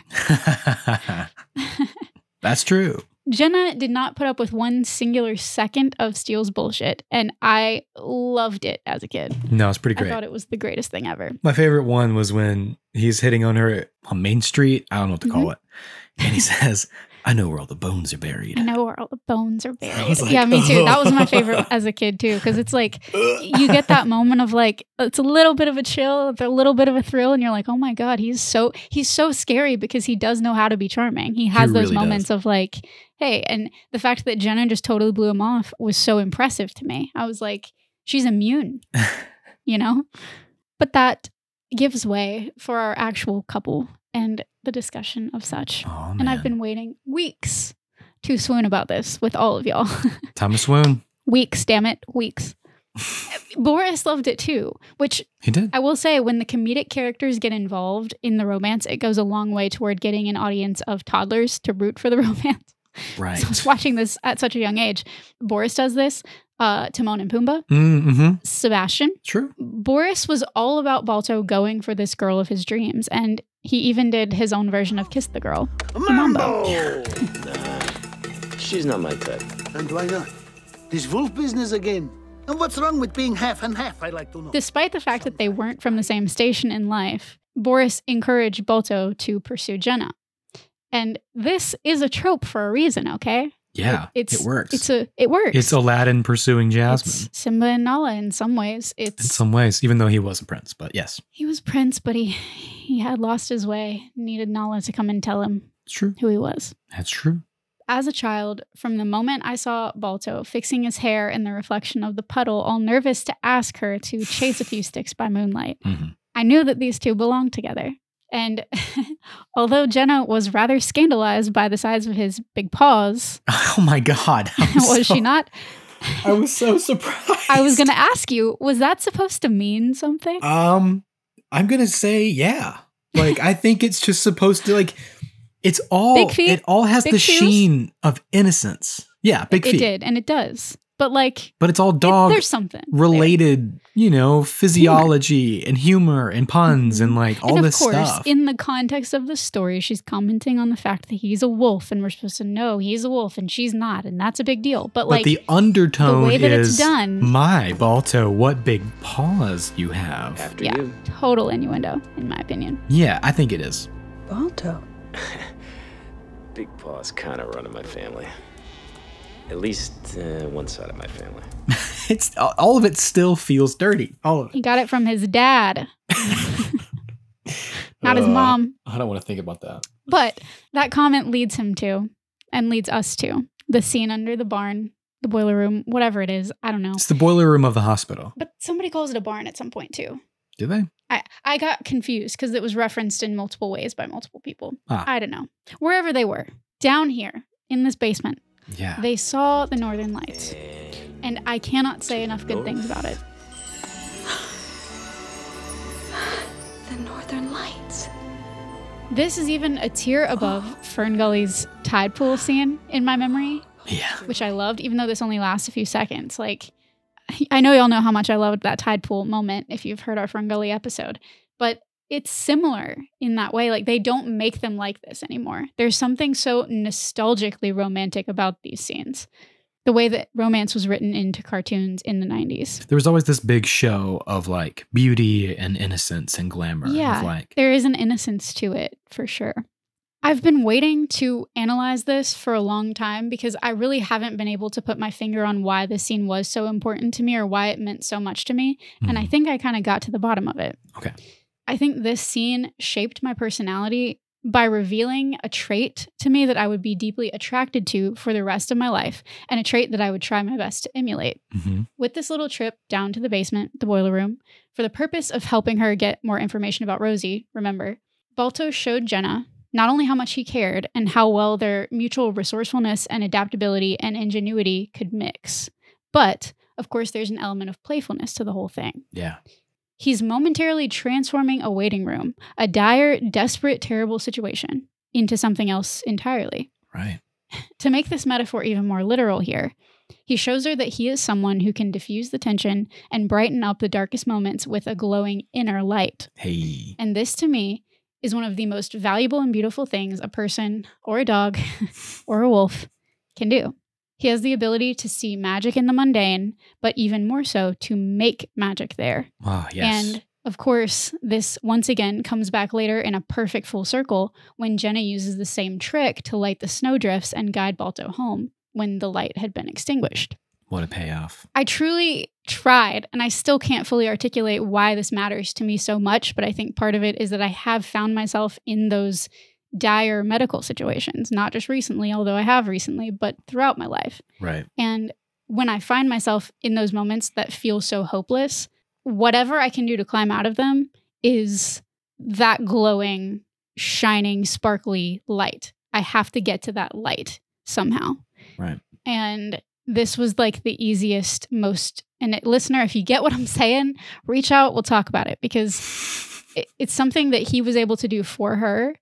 It's something that he kind of taught her to do for herself. Sure. And it was something that I always wanted to do and continue to want to do to this day in my life and lives of people around me. Yeah, it was a level of beauty and meaning that she had never witnessed before or had been able to access in a town like that. And to be able to access it, not only in a town like that, but in a situation like that, is the depth. When to him, it just came naturally. He was just like, hey, look at this cool thing I discovered At this thing. like once upon a time. Because he's, and to him, it's just sort of like, look how cool. And she's like, oh my God, this is the most amazing thing I've ever seen. And that's kind of another element to it too, because to him, it's just another day. You know what I mean? Like, these are the things that have kept him going his whole life. These little moments of magic. He's had to find these things because he had nothing else. He had, exactly. He had no other privileges. He had nothing else. And he is seasoned at finding and making these moments happen. Yeah. And I love people like that. And I love Balto for that. He's an artist in the making. Yeah, actually. It is a lot like making art. What a guy. What a dog. Balto, I have to say, also had so much street savoir-faire in this moment, using his keys to the city and all to get them down into the basement. Of course, that's savoir-faire, man. And it's like Roger said, Balto doesn't take charge. Balto is in charge. Mm-hmm. And that's a whole different ballgame. As much as I love their romance, I really also do appreciate their attempts to make Jenna a complete and whole character without Balto, as much as you can in a film like this, where their romance is one of the more minor plot elements. Jenna has a family and friends and a life of her own, and apparently also some combat skills. And I didn't like that she got injured. I didn't like that although she was coming to save him, she ended up being that sort of damsel in distress. But of course, it was critical to the plot that she go home. Yeah. But I do love that it allowed them to have that moment together. Like we said, Balto's like, I'm beginning to see there's not anything you can't do. And then she also gets to reassure him and support him and build him up in that moment by sharing her scarf, and she's like, it's not much. It won't keep you warm. And he's like, yeah, it will. Like, he's getting to tell her, you have value here. What you're doing is valuable. I think the main thing there is there's no way she would have let him go alone if she could physically go. Right. She was there with them. So I think their fix is, well, she saves them from the bear. So maybe she's just injured. You know, like, so I could see the logic behind it. I hate that she did have to sit it out too, but they needed him alone. Right. I think that was just it. Yeah, exactly. And it was just an easy fix. They needed him alone. Could have been cool if another animal got injured and she had to take that animal home. But yeah, I think if I had to do it over, maybe. But again, you also want to get the sympathy for Jenna. You know, you want Jenna to be okay and all that stuff. So sure. Get that. But it could have been more empowering, I guess, for her. But I do like that the whole thing is kind of done in a way that it feels old fashioned, but it has this 90s like girl power twist. You know, it's definitely like sprinkled on there. The girl they power, definitely tried. The brand of feminism that I grew up with, you know, that little dash of girl power, it's in here. And of course, some of that comes from her total denial of Steel and her ability to like be, you know, rough and tumble when she needs to. Right. And then there's something special about the way that she still kind of melts and has that femininity with Balto. Right. It's realistic in a way. Jenna does feel very like Disney Renaissance princess. It's like Megara. I'm a damsel. I'm in distress. I can handle it. Have a nice day. Like, you know, Yeah. It's that too. There's some of that there too. And I think in these moments between Balto and Jenna, this was also the first time that I saw the whole scene where the girl's like, it's beautiful. While she's like looking at the scenery and the inevitable guy looking, beautiful. Yeah, it is. You know, like while he's looking at her. Oh, Balto, you're right. It's beautiful. Yeah. Beautiful. Such a cliche. I was shocked to not see it on TV tropes list for this movie because I was Honestly, like, this has a name. This is a thing that has a name. I see it all the time, but I either didn't see it or it wasn't there. So, but it was the first time that I remember that trope, and I saw that over and over and over. It happened in Disney movies. It happened in live action everywhere. movies. It happens in pretty much everything. Yeah. I don't know if it does anymore, but it definitely did a lot then. It did in the 90s. My God, it was in everything. I wonder what started that. Got to be some old movie. Yeah, we talked a lot about how, you know, David and Roger wanted to bring in older Hollywood tropes. So very well could have its roots in some older movie. If you guys know what that's referencing, let us know. Mm-hmm. It had to come from somewhere. That would be great if it all had a singular like ancestor of like a Humphrey fiction. Bogart like moment. This happened here and it blew up into all these things. Yeah. That's something that I could have looked up and didn't. But we'll have plenty more examples of it, I think. Yeah, darling. Beautiful. Lastly, beyond just our main love triangle, we've got these larger-than-life side characters to not only bring levity, but to remind us that, much like in adolescence, rumors, rejections, and crushes are the social lifeblood of a small town. Mm-hmm. And that really hasn't changed in the last 29 years, or even the last 100 years since the actual event. And I'm not saying that with any shade, at least not nearly as much shade as Sylvie implies after Balto and Jenna's sparkly date. Yeah, I saw them Sylvie go into says, the boiler room and together. They went in together and they left together. And I heard it from a very reliable source, so don't bother to deny it. Well, then I won't. Oh, I'm speechless. And although it's not the most sex-positive way to frame things, I do really love that Jenna owned it and she didn't give them any explanation whatsoever. Right. Like, it was kind of progressive of her, you know? Mm-hmm. Then I won't. That's what happened. Think what you need to think. You very know? Strong. Very strong, just very, you know, taking ownership. And I thought it was, it made me happy. Good morning, Jenna. Ought to be a close race, don't you think? Maybe even neck and neck.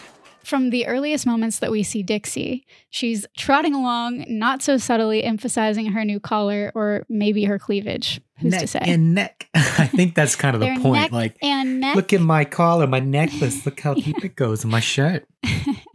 Sylvie clocks this, of course, because she calls it like she sees it and tells Jenna to acknowledge it before Dixie gets whiplash. Before she gives herself whiplash. Man, sorry for all of our accents today, guys. Hope They're you so love fun. it because, but I loved imitating these characters as a They're kid, so and that's fun. kind of another thing we were talking about with them was just the familiarity of these characters. It was baked in. It was already there for me to find because it was drawn from caricatures of other actors, you know, characters, etc. Dixie, what a pretty collar. Is it new? What, this old thing? Yeah. Do you think, Steel will notice? You had to have somebody worship the ground Steel walks on. Oh, yeah. At least one character. At least one character, just to put it in perspective. And Dixie takes that fall. Unfortunately, it is the most insecure character. Yes. Very true. Sadly. And yeah, in all of these moments featuring Dixie, she is down bad for Steel. Oof. Going so far as to say, On the other away at boarding school. And God. again, I do feel like this walks the line between something that a logical young child could infer, like, okay, she wants to be alone with him. Yeah. So what? Like, okay. But then it's something that an older child or a teen, if you're me, will actually understand and be like, oh, she wants to be alone with him. She wants to be like, wink, wink, alone. Alone. I told you guys we'd wink today. Luckily, like all the rest of the town's canines, not the town's people, the town's canines. The town's house. Dixie does come around in the end. The houndies. The houndies. The town hounds. The houndies. The town. Yeah, okay, that. I don't know. But she does come around in the end. She does come around. She sees him for what he is. Steel, you are positively disposable. That was a good moment. It was. And but seeing the honestly, one person who worships him, well, the others do. I mean, the guys, they the do team, and they don't. the team it dogs comes and do. it goes, right? It comes and it goes because they're very fickle friends. They're very fickle. They're very fair weather, and they're just going to be, on the side of whoever's on top. They've been trained to follow. They have been. That is such a great point. That's such a great way to put it. They've been trained to follow. That's what they're taught to do. That's it. That's their whole personality in a nutshell. They're always just looking for their lead dog. Exactly. And she is unrelentingly and unapologetically obsessed with Steel. Mm-hmm. And so that's a really nice payoff to see her recognize him for the villain that he is. Yeah. And be disgusted by him. That's another good, little to call it a lesson for children. Go, just because somebody is self-assured and important like this, it doesn't make them right. It doesn't make them important at all. Yeah, exactly. Totally. And they don't deserve your respect just because they demand it. Just because just because of their attitude. Yeah. Honestly, I'm not sure if this is a hot take or not. I didn't see it mentioned anywhere else, so if I'm the first one to say it, I'd be shocked. But between Dixie's constant mixing up of her terms and Kaltag's overabundance of adjectives, of course they're dogs, so I assume this is their second language anyway. Jeez. Would they not make a really cute couple? I think they could help each other find all the right words. That would be in the sequel. Yeah. That would have been really fun. And maybe it's there and I'm or like a post-credit scene of them getting together. Can you imagine their dialogue? It would be hilarious. Their conversation. I just want to see a conversation. I wonder if David and David, Roger, write this scene for us. Just write a scene for us. We will act it out on the podcast. Yes. Oh my God. Yes, please. I just think it would be perfect. And I relate to both of them in that way. For Patreon. At different points, Yeah. Because I do feel like Kaltag a lot where I'm like, I have this word and this word and this word and this word. And I just say a bunch of adjectives and words that all kind of get there, but none of them hit the way I want them to. Hopefully, listener, you don't feel like that's the character that I'm You don't say. Today. I don't. We definitely don't yes and each other into explanations of the points we're trying to make. Constantly. Definitely not. Yeah, definitely not. Not a thing we do. Nope. So, with all of that said, I think it's a good idea to just touch on the film's conclusion and the reception of the film. Things that we haven't said yet, anyway. Let's do it. We spoke in part 1 about the real Balto's welcome into Nome, and it was kind of fun to see it happen in the film also. It's a huge payoff. There's a lot of relief, a lot of dopamine all around. Though, like you said earlier, those folks didn't seem surprised in the slightest by the presence of a doting goose or 2 doting polar bears. No, not at all. But the overlap of fiction and reality is again underscored when Kaltag and Star discuss Balto's bravery and how it should be immortalized. Right, they're talking about the statue. They should build a statue of him. You said it. Yeah, Boris says something similar earlier. He's like, you're going to be frozen into a statue early in the movie. When he's trying to convince him not to go.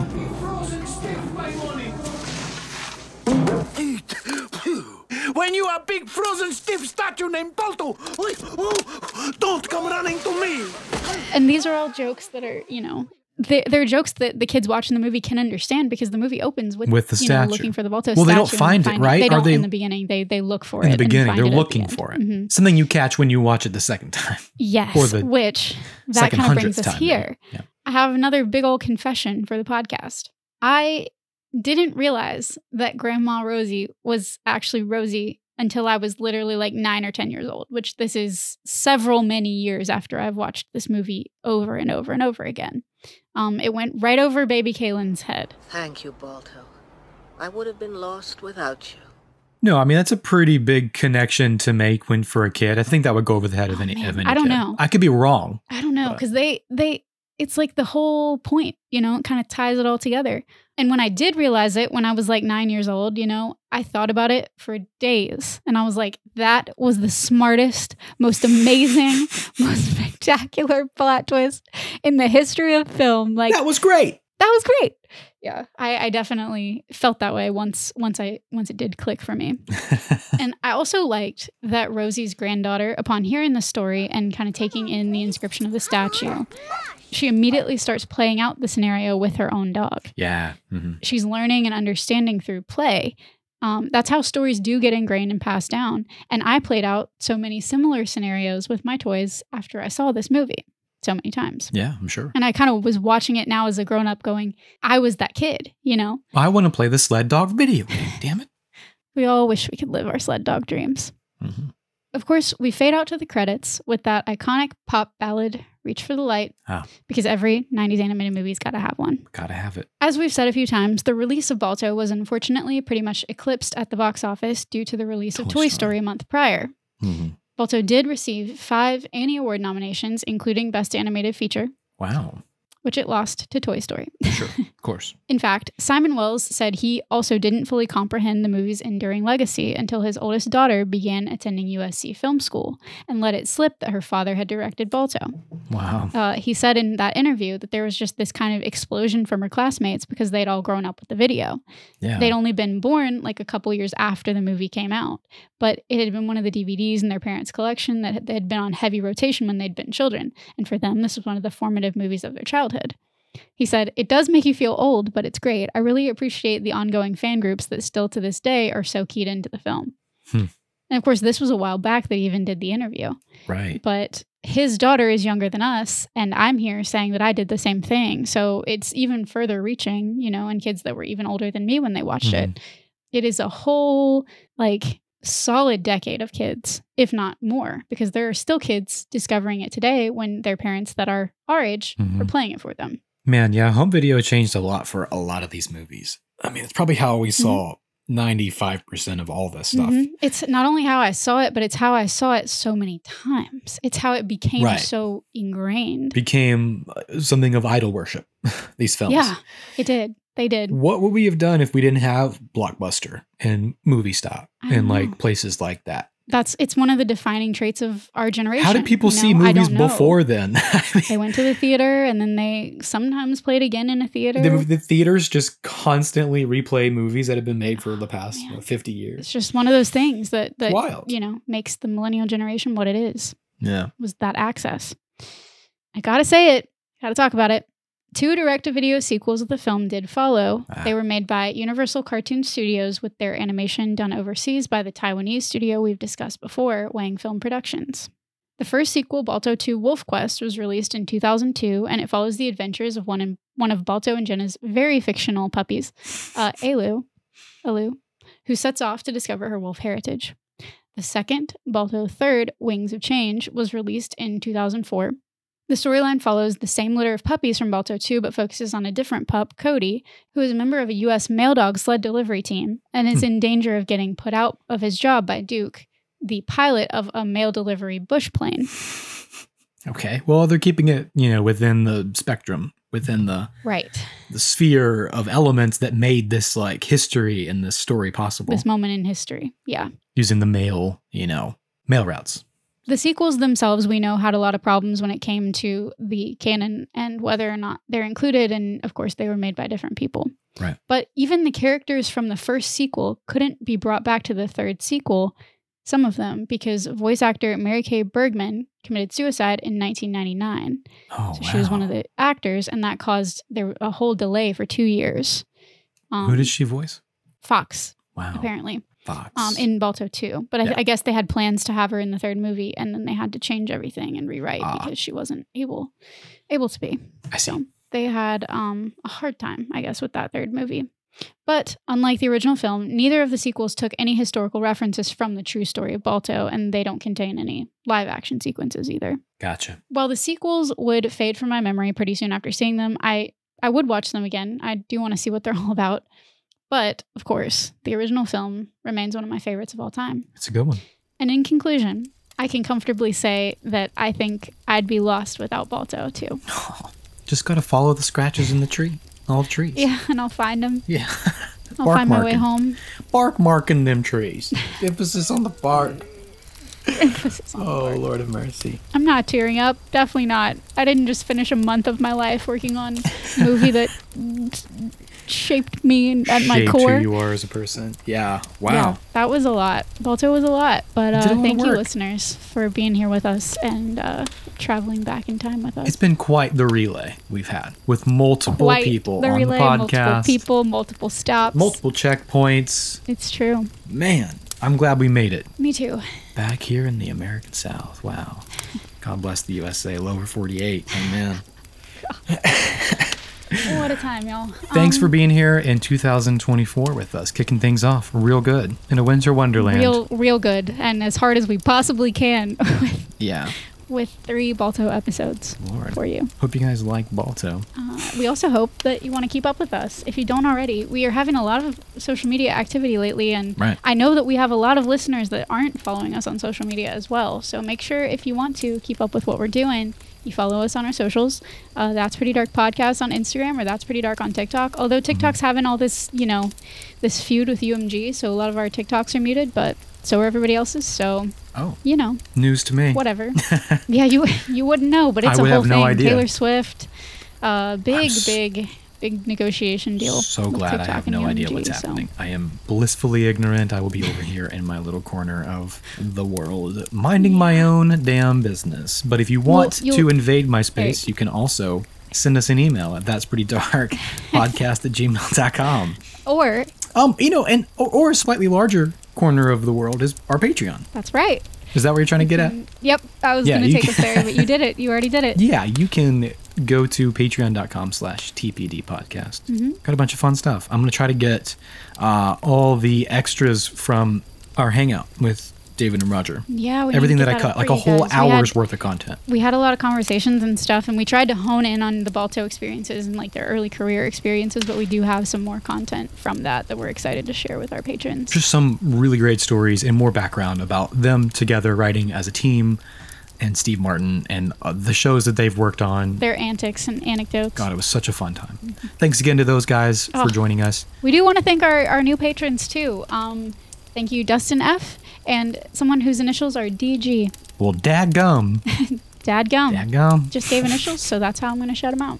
Thank you both so much for being on our Patreon. Yeah, thanks, guys. It's always appreciated. It's very much appreciated. Thanks for contributing to what we do. Thank you so much. Thanks for listening. We're going to have more people this year. We're going to get into some really big requests. We're going to get back on the Courage train soon. We've been missing that, honestly. Haven't been back there in quite a few months. So it's coming up next. Going to do that. We're probably going to have some more Are You Afraid of the Dark for you before too very long. God, yeah. So stick with us. It's going to be a fun time. Yeah. I guess that's all we have. I think so. Well, until next time, guys. Sweet dreams. See ya. Keep warm. Don't get frostbite on your face. Please.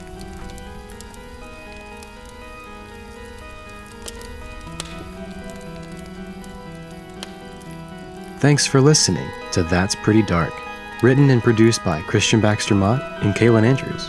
Our music is composed by Jonathan Simmons, and our art is provided by Paige Garland at Power Girl Illustration.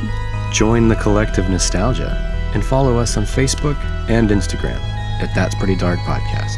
Share your experiences and let us know what shows, films, or villains still haunt you from childhood at that'sprettydarkpodcast@gmail.com. Remember, you're never really alone. So, until next time, sweet dreams, everyone.